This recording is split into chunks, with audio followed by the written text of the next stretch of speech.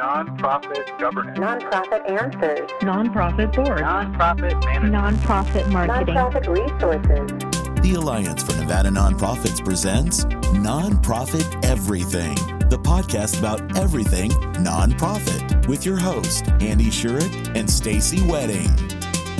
Happy holidays. Welcome to another episode of Nonprofit Everything. This is Stacy Wedding, and I'm here with my colleague, Andy Shurick. We're happy to be here with you, and we hope you're surviving the holiday madness. I know it's a crazy time of year, and we appreciate you listening and taking the time to send us your questions, which, as you know, you can do by going to nonprofiteverything.com or checking out our host's website, which is ANN, the Alliance for Nevada Nonprofits. Thank you, ANN. And you can just go to that website, too, to submit your questions. So we're looking forward to hearing from you. One thing I wanted to add, just if you don't realize it, if you go to the Nonprofit Everything website, way down at the bottom, there's a tag cloud that has all of the topics of all of the questions that Stacy and I have gotten so far. And if you click that, it'll open up the episodes. You look at the individual episodes, and it tells you specifically what question we're answering. And then you can click the time link next to it and just go directly to that question, so you don't have to listen to our annoying intros. Yeah, right. If you're like me, I always skip past that when I listen to podcasts. So, hey, we won't take it personally. So the chance that you're listening to this is low. But hey, for those who are, happy holidays and happy New Year.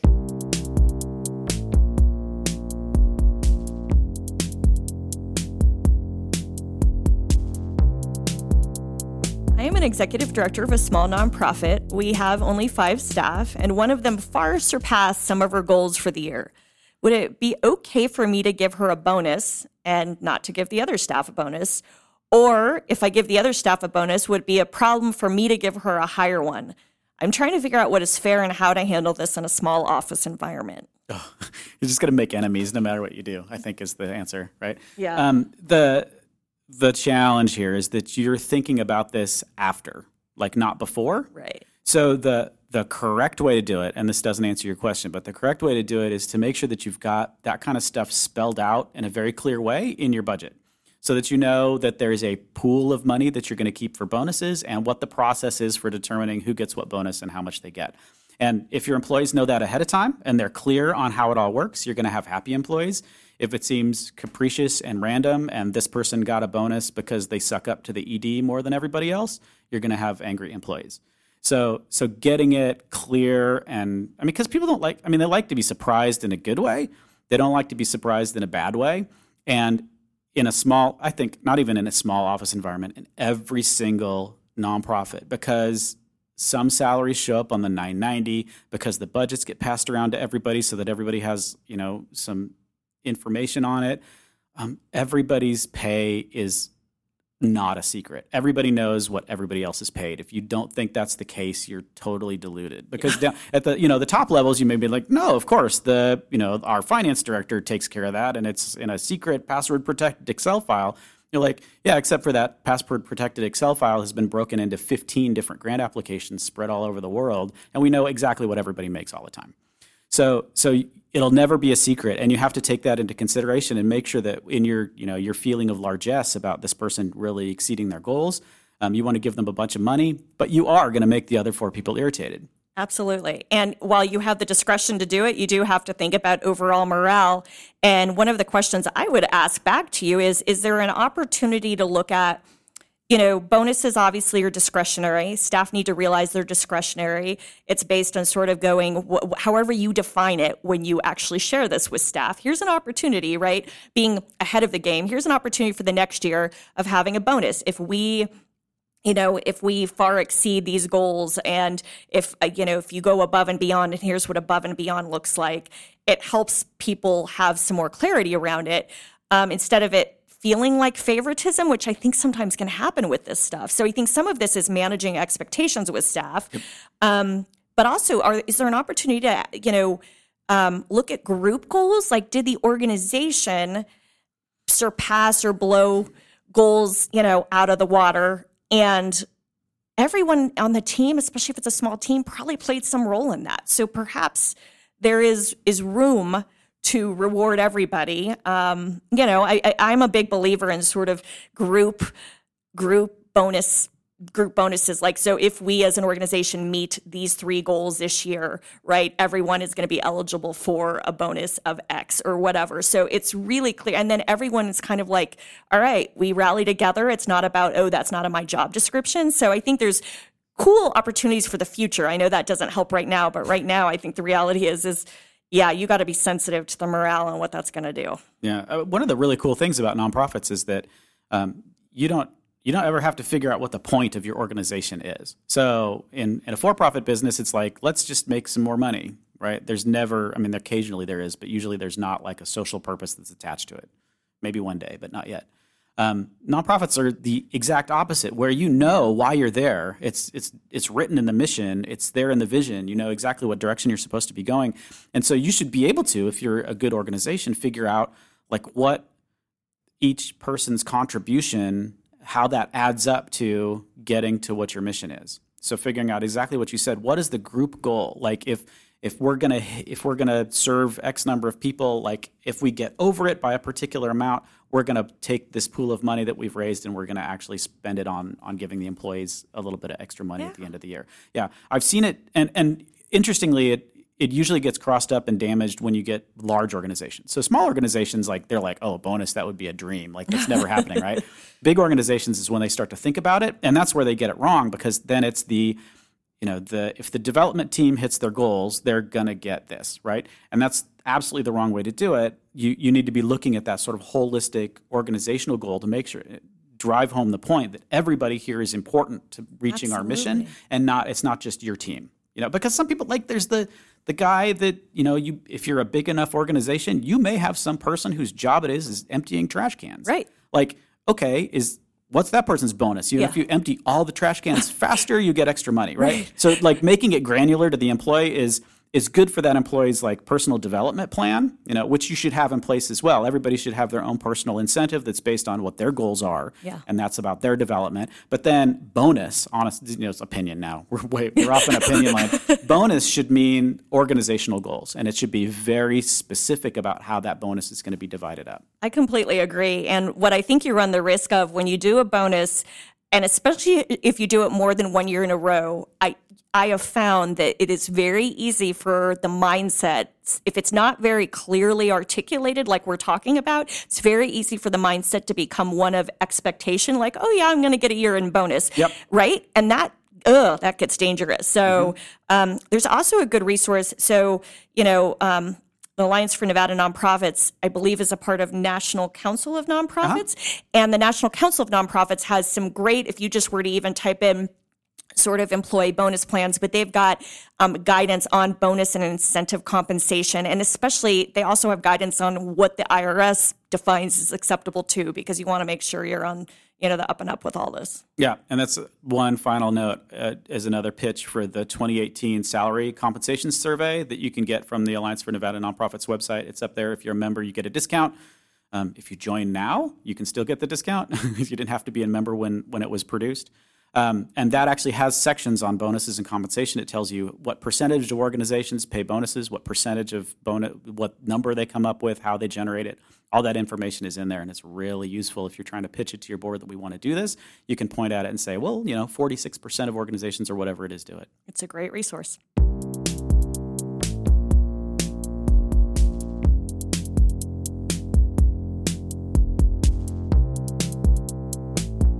Welcome to Nonprofit Everything. We are so glad to have you here with us, and we're also excited today to have our special guest, Anthony Alonso, who's the co-founder and the president of Catapult Fundraising. I've known Anthony for quite some time, and he is one of our nation's best when it comes to direct marketing, telefundraising, you name it. This guy knows his stuff. Well, thank you very much for having me. It's my pleasure, and I think your introduction, suffices. I have been doing this since 1985, which really dates me, but gives me a vast resource in terms of experience, having worked with universities, hospitals, arts organizations, all across the U.S., Canada, and the U.K. Over those how many years is that? A lot of years, since 1985. So if I can lend any perspective to your listeners, I'm happy to. And I know you had a question. Yeah, no, thank you for being here. The question, started with this. I know we should probably start doing some direct response fundraising like a mailed appeal, but our board doesn't want to give people on our list the opportunity to donate $25 when they could be $25,000 donors. I guess we should be doing list segmentation and stuff like that. But who has the time for that? Should I give up? What should I do? Well, that's a question I hear often, and my response always starts with who doesn't have the time for that. Yeah. List segmentation is really critical to any appeal that you send out, whether it be to a $25 donor or a $25,000 donor. I always follow the rule, which all of us in fundraising have heard for years, and that's that you have to have the right person doing the asking for the right person the right way with the right amount. Yeah. And I'm paraphrasing that. But whether you're reaching out to a $25 or a $50 donor or a $25,000 donor, you need to have an ask amount in any mailing that you do. Because otherwise you're not giving the donor an opportunity to upgrade and to raise their sites, which has to be your goal. So in this particular case with this question, I believe the board is right if they're the ones in fact saying that they don't want someone who's a $25,000 donor to give $25. If you do not lend direction in terms of an ask amount in the appeal that you're sending out, then you're not going to get the $25,000 gift they're capable of. I like to see it, direct responses as tiers. It's at the bottom end when you're using text messaging, when you're using email, when you're using direct mail. You're sifting for gold. You're looking for acquisition. You're trying to renew the $25 or $50 donor. And then you have to get to a more personalized process as you get to those mid-level donors. You should be using a combination of different channels: email, pre-call letters, and then a phone call to make the ask. It really gives the person an opportunity to have a conversation about their giving and about upgrading their giving. And all of those should be volunteer driven. So what I mean by that, it should be a peer that's signing those letters rather than it coming from the institution, and preferably a peer that has something in common with the donor. So if you're in a healthcare situation, you want to look at different departments and have someone who's a donor who's used a certain department actually send a letter to those who have used that same department. If you're in a university setting, you want to try to do some segmentation, perhaps by cluster, decade cluster. And I say decade cluster because, for example, in a university setting, those that graduated in the late 70s are going to have more in common with those that graduated in the early 80s. And those that graduated in the late 60s are going to have more in common with those who graduated in the early 70s, just because of what was going on in the nation. Yeah. So you have to be careful when you look at decade clusters. Again, in a university setting, you can also look at degrees. You want to find something that the prospects have in common and have it be a peer-to-peer solicitation that is absolutely segmented and has a specific ask amount in it. And I like the idea of setting that ask amount in installments. So the theory being that if someone's comfortable making a $100 gift, one way to potentially upgrade them is to ask them to write that $100 check 4 times a year. Is there a rule of thumb? I know some listening are probably thinking, okay, how do I decide? So if someone's always traditionally been a $100 donor, is there some kind of equation or formula of how that should increase the following year, or some science behind that? Any light you can shed for our listeners? Well, of course, fundraising is a little science and a little art. Yes. There's a little bit of both always involved. If you're doing a direct mail solicitation where there's going to be no personal contact, I always like to look at 2.5 times their previous gift as an ask. With the fallback, so if you've got a pledge card that goes in there, your first ask should be 2.5 times what they've given in the past. Then somewhere in between, and then the fallback should be their previous gift in that letter. If you're making a telephone call to follow up, then you should be asking for 3 to 4 times their previous giving. Again, broken down in installments is the way I like to do it. So it allows a donor who's given $100 in the past to see their way towards making perhaps a $400 gift. That's the check they're comfortable writing. You're just asking them to do it multiple times. And when I speak across the country, I always say that the church still gets the majority of the philanthropic dollars in this country. And the reason is because they ask every single week. So true, right? Yeah, as fundraisers, we've gotten into this habit of, and we call it this, of saying annual giving is annual, meaning only once a year. Oh, God, no. And that's not necessarily true. And so we've trained donors in a lot of cases to think that way. Oh, I give my gift at the end of the year. I like to train donors into giving quarterly installments or multiple times a year because that gets them into the habit of giving. And out of sight, out of mind. It becomes a lot more difficult to take a lapsed donor and bring them back into the fold and more costly than it is to just renew a donor. Well, and I love the idea of this whole donor retention that we keep hearing about across the nation, right? Plummeting, donor retention's falling, and looking at some ways to make that so that we can make sure a donor stays engaged, that we're asking multiple times, but hopefully that we're doing those other things. I'm sure you would advise and probably have some feedback on that, but doing other things between the asks so the donor doesn't always feel like all they are is a checkbook or a credit card. Agreed. One of the things that we run into as a firm all the time is folks who think that social media, emails are replacing more traditional ways of fundraising. And I always like to say that they shouldn't be replacing traditional ways of fundraising. And when I say traditional ways, I mean face-to-face, telephone, etc. Those are still the two most effective ways to solicit donors, is face-to-face and then telephone. The other mediums haven't gotten there.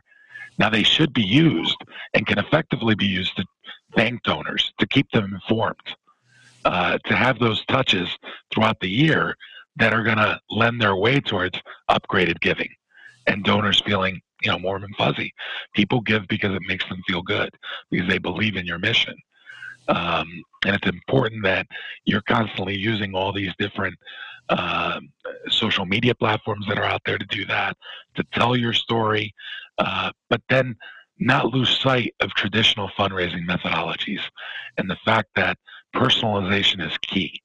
I believe one of the reasons donor retention is falling off the charts is because we're losing our way. We're not realizing that whatever medium it is we're using, it still has to be personalized. The donor still has to feel special. And it's difficult to do that when you're using text to give or when you're using emails, and people are not putting the time into making them personalized. No, it's I love that, the personalization. I mean, I think anybody listening probably has donated as well as is working for an organization that is probably asking donors for money. And you think about the difference it makes to get the general blanket email that has gone to masses and thousands versus the dear Stacy, do you know your gift of $100 last year did this, and here's what you could do this year, throughout the year. I mean, what a different feeling that is. Absolutely. All of the emails we send as a firm, for example, are all personalized. They're all over the signature of a peer solicitor, rather than coming from the institution's voice. It's coming from the voice of a peer, telling their story as to why they give, why they believe it's important to give back to the institution. So it's kind of a different slant. We test, which we have an opportunity to do, and I encourage nonprofits to do, different subject lines. You're going to find that some subject lines get read more than others.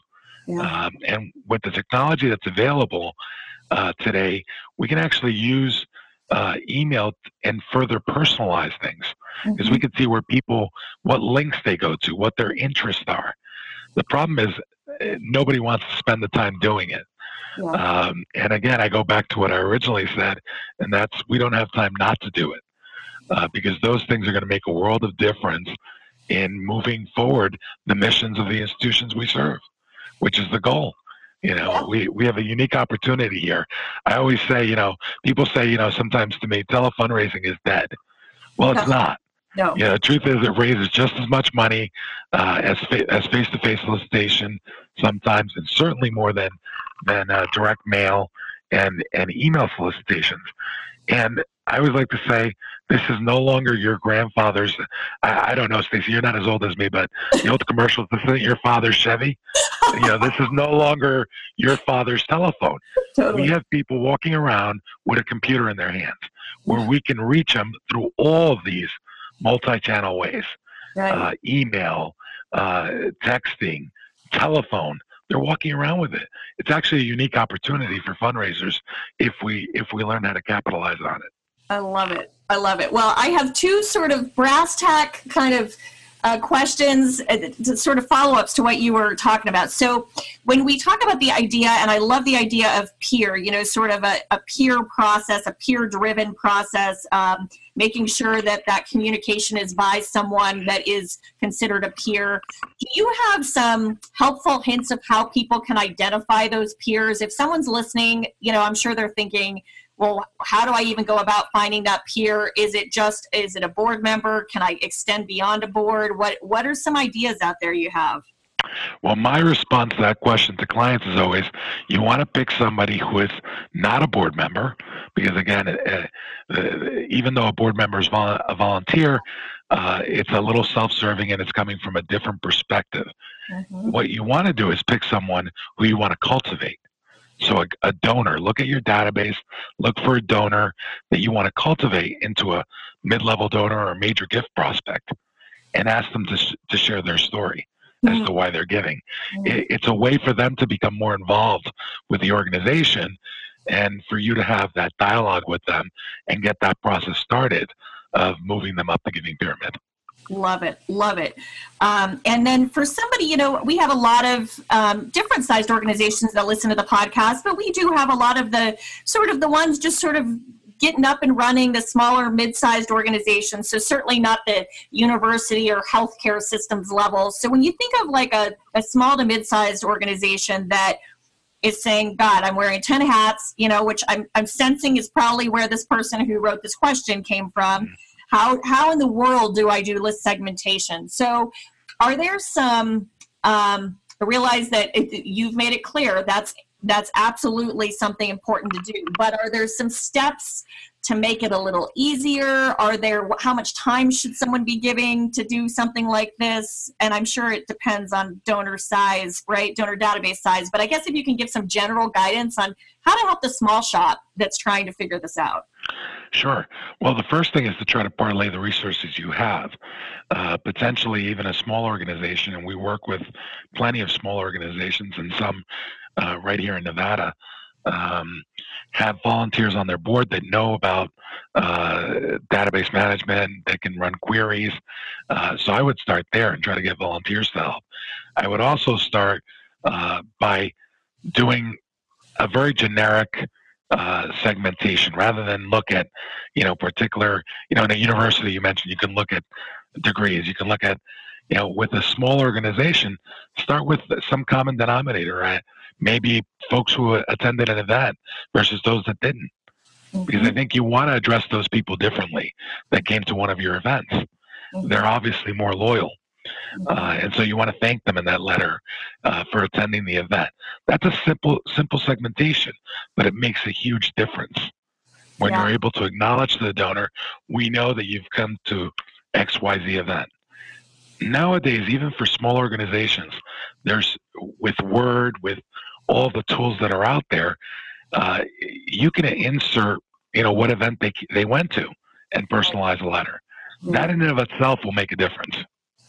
When you think about how you identify, some people probably look at their list and they say, how do I know this has been a $25 donor, or this has been whatever, $250 donor? How do I even know if they're a potentially capable of making a $25,000 gift? Just using the example that the reader said. Is there any way to do that other than sort of sophisticated screening tools, or any way someone can figure that out, Anthony? Well, there's a variety of ways. One of the things you can do within your own community is do a zip code overlay. Through a Google search, you can find out which are the wealthiest zip codes in your area. And just do queries based on that. So you don't have to send it to a wealth engine or a donor search if you don't have the budget to do that. But you can look at zip codes within your area and assign ask amounts based on those zip codes.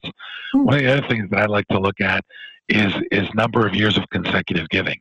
Mm-hmm. If someone has given for $50 for 10 years, $50 a year, they probably have some potential. And they certainly are loyal to the organization. In fact, they're typically a very good planned giving prospect, regardless of the amount, because they've shown their loyalty to the organization. So while they may not be able to make a $25,000 gift outright, it's certainly somebody that could be on your radar for potentially a planned giving ask, because they may be able to make an estate gift of $50,000. Right. It's the major gift of the middle class nowadays. So those are things you want to look at, and you can look at even if you're a small shop. How many times they come to events, whether they volunteer. All of these things really start shaping up the loyalty and start speaking to you in terms of an ask amount and where this person might be. And I understand that a lot of small shops don't have the resources to do the donor search or and I say donor search because we use donor search, but a lot of the services that are out there. But there are little things that you can do internally that don't take a lot of time or energy. I love that. Thank you for that, because I do think sometimes people can feel discouraged thinking that they'll never be able to do some of these more sophisticated or implement these sophisticated systems, when at the end of the day, it sounds like anyone, any size, it's about some pretty basic principles, according to what you said. You've got some basic infrastructure and database tracking, some personalization, the peer piece, and not having that have to be a board member. These are, I love the idea of installments. What a great digestible way to increase the funding and upgrade the donors. So I love this. Yeah. The other thing with installments, if I may, you were talking about identifying people who may be that $25,000 gift. One of the other things with installments is if you ask somebody who's a $100 donor for $400 broken down in installments over the course of the year, and they say yes to that, they will also self-identify themselves many times by writing you a $400 check as soon as they get the first reminder. Well, now they're on your radar screen. They've self-identified as having greater potential. Wow. If they're able to write it out. So that's the other benefit that I like about that, because some folks will do that. They'll just write you out a check for the full amount. Well, now they've told you something. This is someone you should look into. You should do a little research and find out a little bit more about. Well, we appreciate you sharing your years of expertise and your wisdom, and you've seen it all. So appreciate it. We'll make sure to put all of your contact info in our notes section on the website for those who just want to click on it and get in touch with you directly. And Anthony, I can't thank you enough for just sharing some helpful tips that I think are going to be valuable to a lot of our listeners. Thank you. Well, thank you for having me, Stacy. It's always a privilege to talk to you.